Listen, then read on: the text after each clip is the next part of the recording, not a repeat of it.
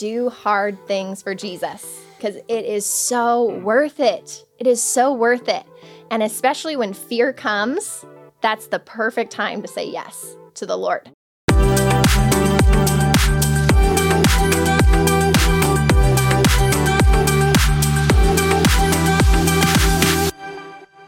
Well, welcome to the Decision Point podcast. I'm your host, Mark Hobson, president of Decision Point, where our mission is to proclaim the gospel to the next generation till every student has heard.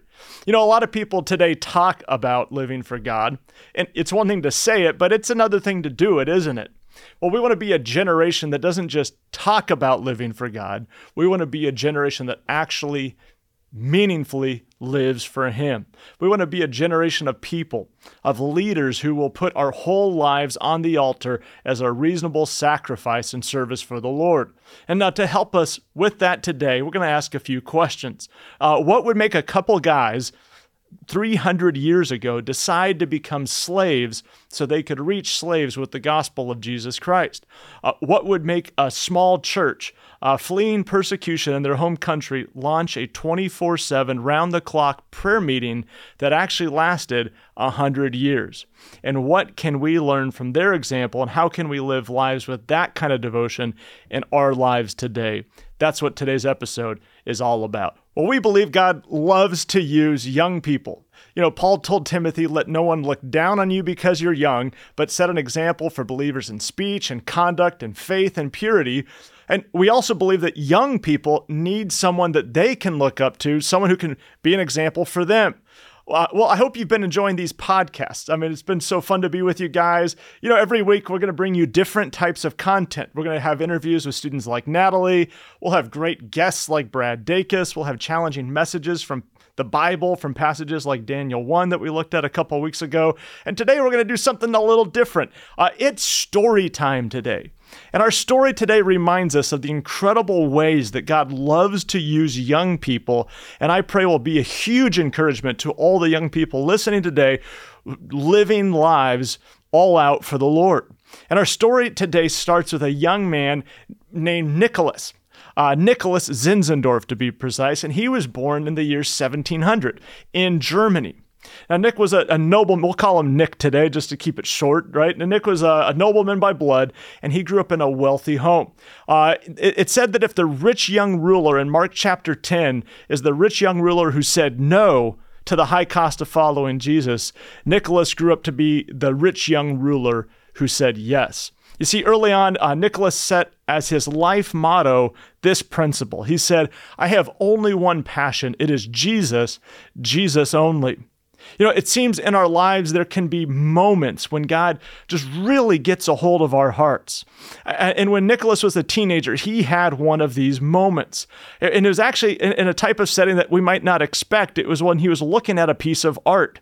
A piece of art that depicted Jesus being crucified for our sins. And Nicholas, as a young teenager, was just mesmerized by it. He was transfixed. One author put it like this: he stared at that painting for many hours. And as he did, he saw the blood dripping from every wound. And at the bottom of the painting were etched the words, all this I did for you. What have you done for me? Wow. Well, the story goes that Nicholas actually fell to his knees sobbing, and with all his heart promised the rest of his life to serve the one who had done all of this for him. Nicholas didn't just have a powerful moment that day. He went out to live the life that God was calling him to live. He soon developed a strong prayer life that flowed from this love and devotion for Jesus. He soon began developing prayer groups among his friends. I don't know what everybody else was doing as a teenager at that time in Germany, but Nicholas was starting prayer groups. In fact, when he graduated from college at the age of 16, people graduated from college at the age of 16 back then, he handed to his professor a list of 7 prayer groups that he had started. I mean, can you believe that? Talk about leaving a legacy. And it just reminds me of the impact that so many Decision Point students are having around the country, and we pray soon around the world in their schools today. Well, Nicholas also soon helped a group of friends at a nearby school start a group that they called, you can name your club this if you want to, the Order of the Mustard Seed. Yep, you heard that right, the Order of the Mustard Seed. But they viewed, that might be an interesting name to us, but they viewed this as a kind of spiritual order of knighthood. See, together they pledged their sacred honor to one another, not to live for their own honor or gain, but for the cause of the Lord Jesus Christ. They had 3 guiding principles: to be true to Christ, to be kind to people, and to take the gospel to the nations. Not a bad set of guiding principles.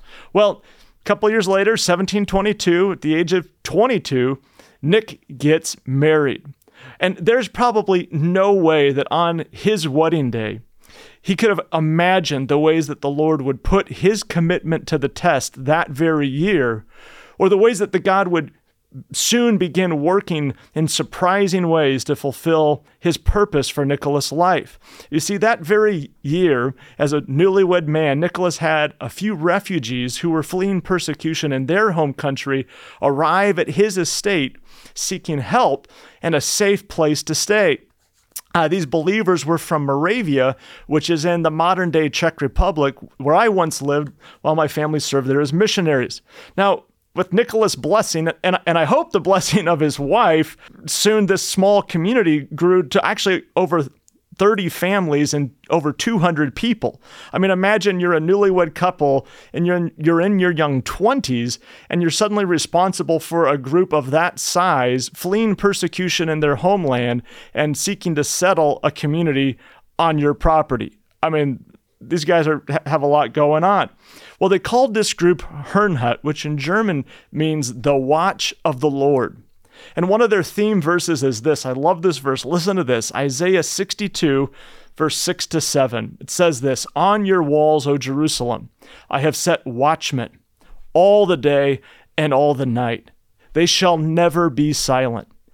You who put the Lord in remembrance, take no rest and give him no rest until he establishes Jerusalem and makes it a praise in the earth."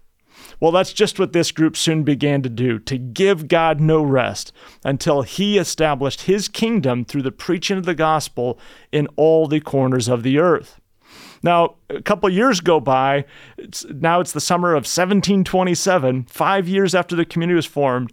God sent a revival to their church. On May 12th, they signed a contract with one another, which they called the Brotherly Agreement, where they dedicated their lives to serve the Lord. And then on July 22nd, they covenanted together that they'd meet often for prayer and for worship. And then on August 13th, after Nicholas preached a sermon on the cross of Christ and the glory of the Lamb, by all accounts, the Holy Spirit visited them in a powerful way. Over the next 5 days, get this, the revival was so powerful that the youth prayed together at church until 1 a.m. The youth did. Then they went singing through the villages to their homes, prompting some of the mothers to scold them to keep it down. We're trying to sleep around here. And hey, just a word to any mothers out there. Listen, if the problem that you have is that your son or your daughter is being too zealous for the Lord and they're making a bit of a ruckus for Jesus, not a bad problem to have in the grand scheme of things, right?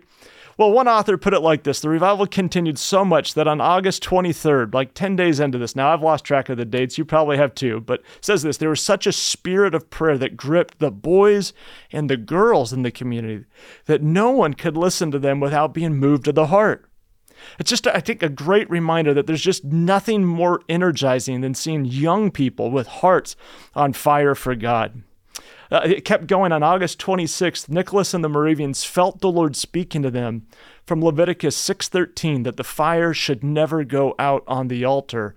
And so they launched a 24/7 prayer meeting with 24 men and 24 women committed to pray for 1 hour a day around the clock. And as this continued over the next few years, the Lord did something pretty unexpected. See, in June 1731, Nick was attending the coronation of the King of Copenhagen. You know, as a fella does. You just go and be there and celebrate as a king's getting crowned, like you did this summer, right? Well, okay, Nicholas was a nobleman. He rolled that way. Maybe you and I aren't watching kings get coronated, but he did. And while he was there, he met a slave from the West Indies named Anthony Ulrich. And Nicholas was so moved by what he had to share that he invited him to come back to the church at Herrnhut and share his story. The story goes that Anthony pleaded with the group saying, "Oh, that someone would go and share the gospel with my sister in St. Thomas." And he shared his sincere hope that if somebody would go and bring the gospel to his sister and her fellow slaves in the West Indies, that many of them would give their lives to Jesus. But he wasn't playing games. He warned them. He cautioned them, and he said, the slaves are under such severe conditions from their slave masters that unless somebody's willing to go and work among the slaves as a slave, they'll have little chance or opportunity to bring the gospel to the slaves. But even with that word of caution, the Moravians wasted no time in answering the call. You see, in August, just 2 months after their paths first crossed with Anthony, John Dober and David Nitschmann were commissioned by the church for missions to the West Indies. They made their way from Germany to Copenhagen. They boarded a Dutch ship bound for the West Indies. And you can only imagine the scene, their friends there, their families there weeping as they're saying their farewell. And as the ships pulled away from the harbor, John and David called out from the ship in a loud voice, "May the Lamb who was slain receive the reward of his sufferings." I mean, wow. Those parting words soon became a rallying cry for the Moravian Brethren Church. May the Lamb who was slain receive the reward of his sufferings. This became a motto. It became an emblem for they put it on their coat of arms, if you will, as a church. And that rallying cry taken from Isaiah 53, that God is giving to the crucified Lord Jesus an inheritance of the nations, so moved them, along with the example of John David, that many other Moravians went out and became missionaries as well. Over the next decade, more than 70 Moravian missionaries were sent out. And over the next 2 decades, one mission expert claims that the Moravians sent out more missionaries in 2 decades than all the Protestant churches of Europe had sent out in 2 centuries combined. The Moravian missionaries went all over the world. They went to the Arctic. Who goes to the Arctic? They also went all the way down to southern Africa. They ministered to the natives in North America. They made it all the way to China, to India, to Persia, to modern-day Algeria. And these guys had a huge impact everywhere they went. Get this, 50 years after they first arrived in the West Indies, the Moravians had seen over 13,000 people be baptized. They saw churches planted in the islands of St. Thomas, St. Croix, Jamaica, Antigua, Barbados, and St. Kitts. They even had a huge impact on the spiritual shaping of our own country, of America. Nicholas himself came to the colonies in North America, and he helped establish churches in Philadelphia and New York. The Moravians had a profound impact on John Wesley, who went on to be a leader in the First Great Awakening that shook America.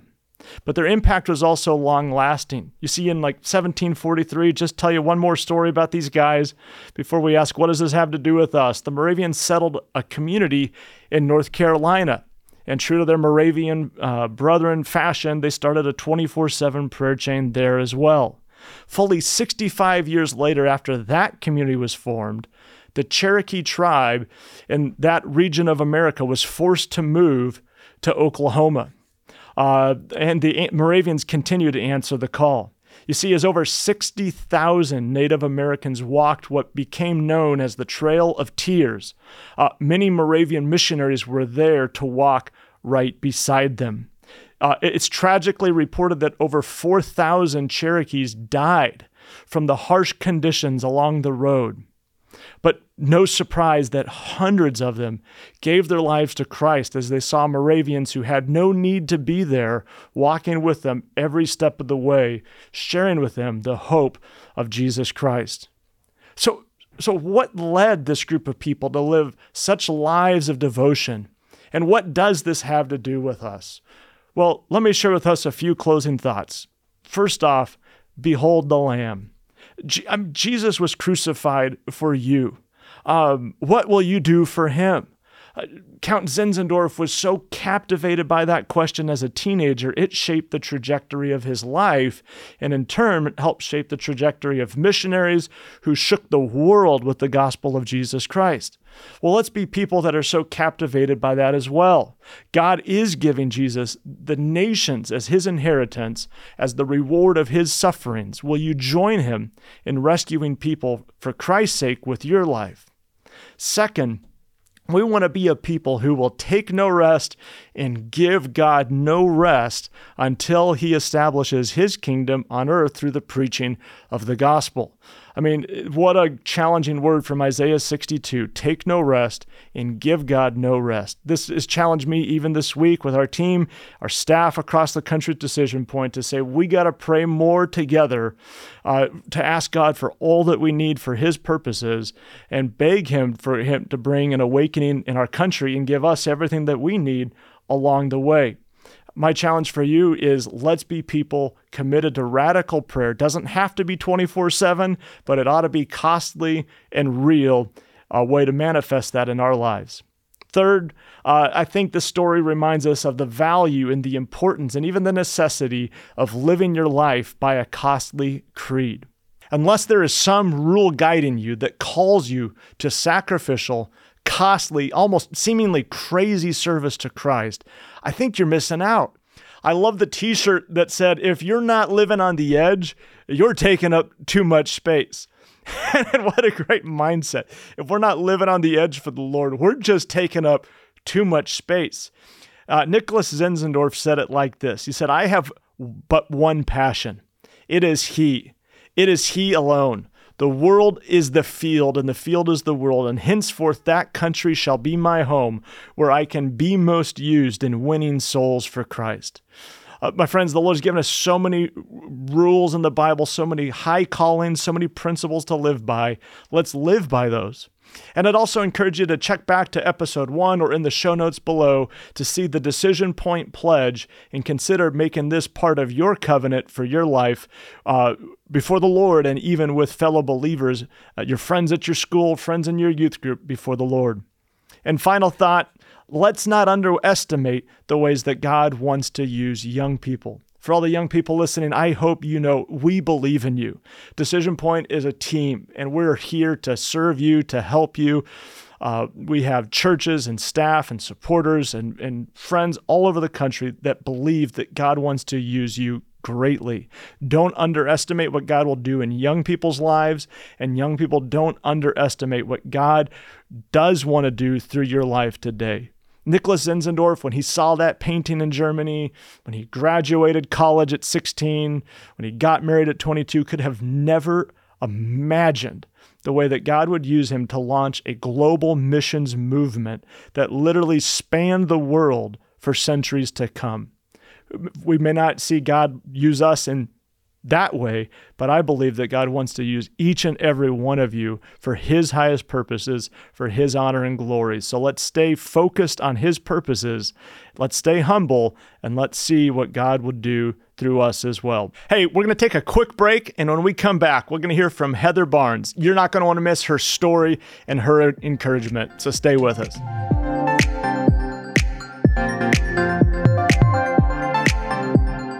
Hey, welcome back. I'm so excited. We're joined today in the studio by Heather Barnes. Heather helps provide leadership to our whole organization and all of our ministry at campuses across the country. Heather, welcome. Thanks. Excited to be here. Hey, it's so fun to have you. I know. Let's get going. Well, we got a great show. We've been talking today about living for God's purposes and being leaders who are focused on God's purposes. We've been even looking back in history at some leaders that went all in to reach people with the gospel.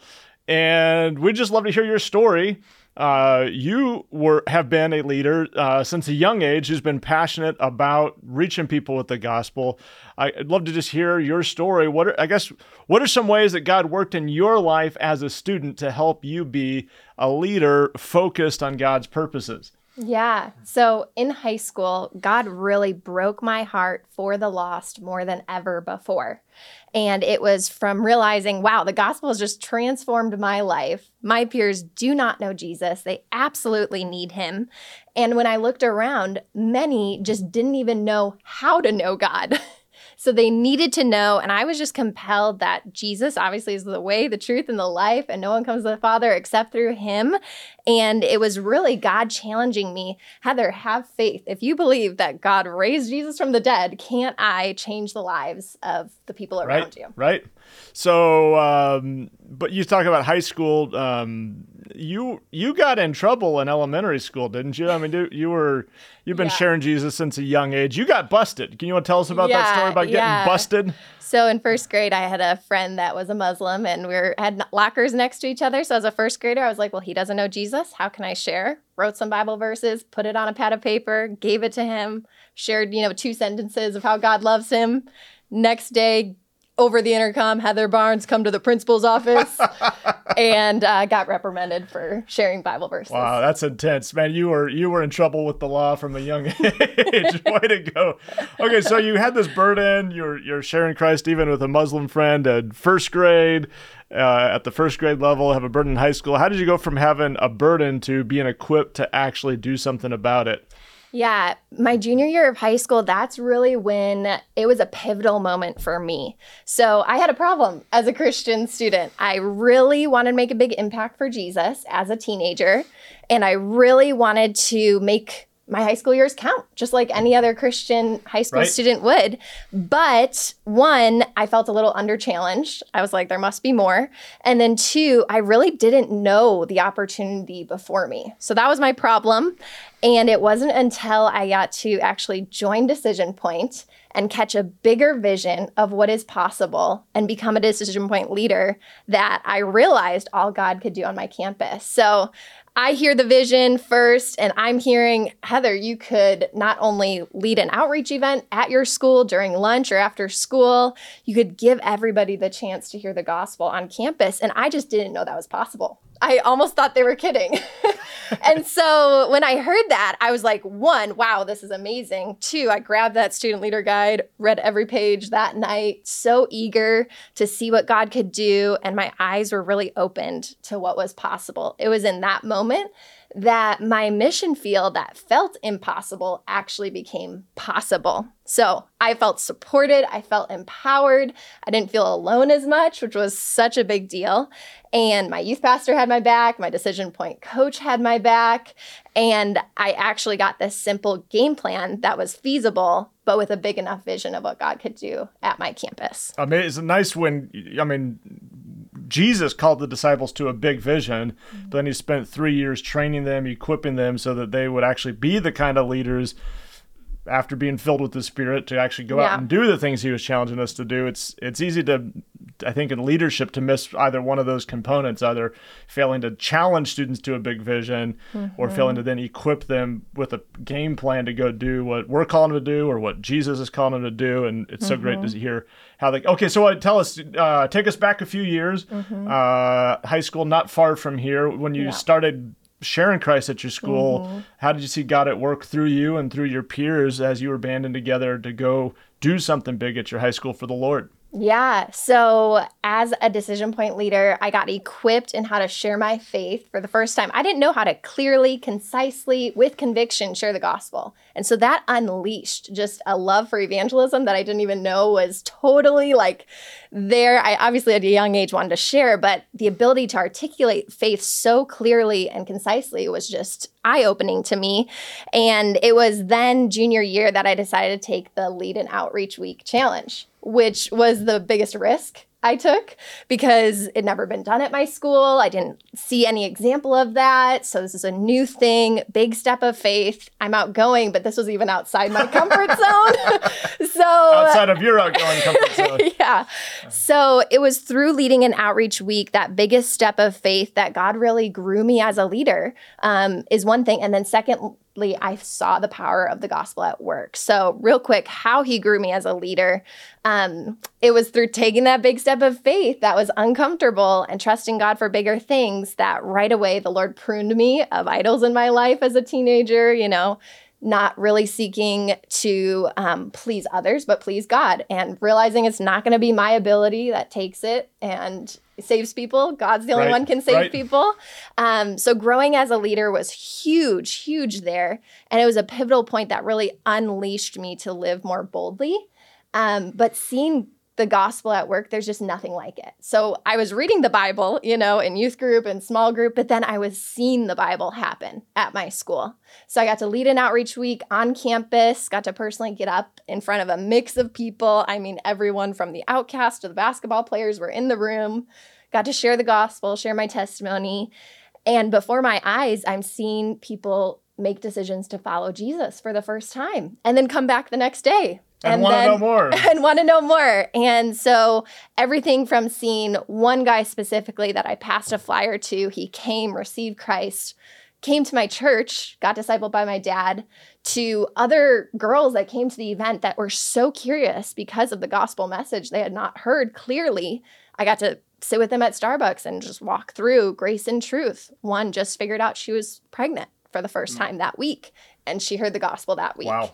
So it was just before my eyes, I was like, wow, the gospel is not only the best news ever, it can change lives. And I don't have to go halfway across the world on a mission trip to see the gospel at work. If you want to see the gospel at work, start sharing it. That's amazing.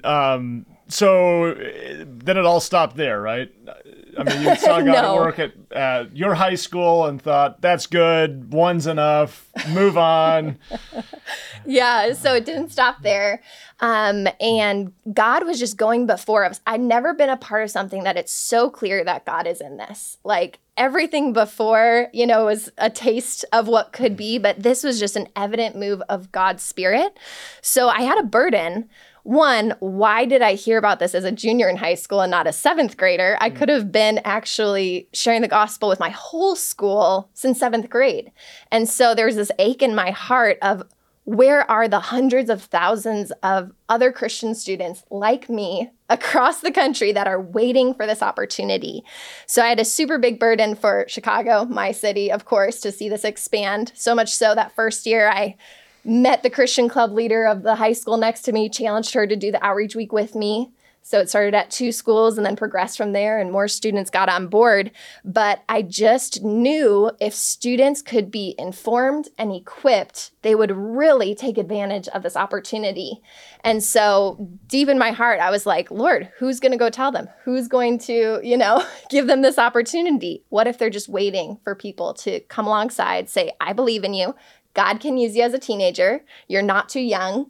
Have a role in God's mission to really. So tell us just, it went from 1 school to 2 schools to 4 schools to 12. I mean, you guys as high school students were not just reaching your school, you were igniting the city. Mm-hmm. Yeah, it was just exciting to see it just continue to snowball. When students would hear the story of, wow, at Elgin High School, there were 600 students that heard the gospel in one day, and that was the day that a gang fight broke out. And there was just, it was the supernatural work of Jesus, bringing the gospel where it needed to go. So it was fun to see it spread like wildfire in students' hearts. So that has to be exciting. You see 600 people come to hear the gospel 2 days in a row at a high school 20 minutes from yours, and to know that God used you to help inspire students at these other schools to do what they're doing. That's just got to be fun, huh? It's a wild ride. Like, I just tell Christian leaders, like, you want to be in something fun, you want to be in something adventurous, get all in for the mission of Jesus. It's so worth it. It's fun when you see God using you, but also seeing the results in a way that well, that's not me. Exactly. And it's not even my co-leaders, as great as they all are. It's God doing something here. But you, as this was all expanding into spreading into more schools, you started praying some big prayers as a high school student. Can you tell us about that? Yeah, so I had a burden at that time, Decision Point. We were in the first launch city, which was LA at the time. I was in Chicago, and I realized, well, this just needs to be in Chicago. There's just no doubt about it. really in Chicago. Really in Chicago. Like there needs to be a staff there. There needs to be a team. There needs to be an opportunity for churches to get on board, students to get on board, and something to happen in Chicago. So I was on a plane ride back from California to my hometown, Palatine, Illinois. And I just prayed. I said, Lord, like, you can do this. I know you can do this. I can't, but you got to do a miracle to bring this ministry to Chicago for the long term. And if you do, I will serve and however you call me to, but you got to do it. And so it was the gutsiest prayer I'd ever prayed, you know, even just throwing it out there, kind of like a Hail Mary to God of, okay, you got to do it, God. But then I put myself on the line too and didn't realize how much that would mean. And then 1 year later, God did just that. And it was such a joy to get to join the launch team when you and your family moved out here to Chicago and have gotten to be a part of it ever since. What a fun story. I'll never forget the day we had already decided to move out here as a family to help provide leadership to the mission, and then find out, oh, you'd been praying for God to bring the mission out since you were 16, 17. I thought, oh, well, this will be a fun ride. And what a great role you've had in the ministry here in Chicago and across the country, and great role in our family's life and our kids' life. So thanks so much for that. Heather, thanks so much for being here with us today. It's just great to see how God's used you since such a young age and how he's continuing to use you to reach students for Christ and raise up a generation of courageous leaders for the Lord. Love to just give you the final word of today's episode. What encouragement would you have to students listening today? Yeah, my encouraging word would be do hard things for Jesus, because it is so worth it. It is so worth it. And especially when fear comes, that's the perfect time to say yes to the Lord. When fear comes. When fear comes. And not exactly, not if, but when fear comes, it's the perfect time to say yes to the Lord, because courage is doing something while you're afraid. It's not when the fear leaves and going to do some bold thing for Jesus.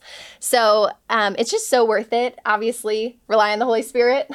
Right. Be fed by God's word, be fueled by prayer, and obviously focused on God's purposes, but do the hard thing for Jesus. It's worth it. Amen. Well, thanks for being a leader that embodies all of that. Great to have you with us. Friends, thanks so much for being with us today. I hope this episode was a help to you as you continue to be a leader who stands for Christ, lives for Christ, witnesses for Christ, and endures hardship for his name because he's worth it. Hey, make sure you check out the Lead an Outreach Week Challenge. Go to decisionpoint.org/outreach to learn how you can lead an outreach like Heather led at her school. Continue praying big prayers because God wants to do big things through you. And join us next week. We are going to be hearing from Barnaby Lee about what God is doing through bold students who are fearlessly sharing the gospel in high schools all over the San Francisco Bay Area. You're not going to want to miss that. Their testimonies will encourage us all and even provide real examples of practical ways that we can share Christ in our lives as well. So you're not going to want to miss that. In the meantime, subscribe, follow, rate, review, share the episode with others, listen with a friend, and let's keep living lives focused on God's purposes because he's worth it.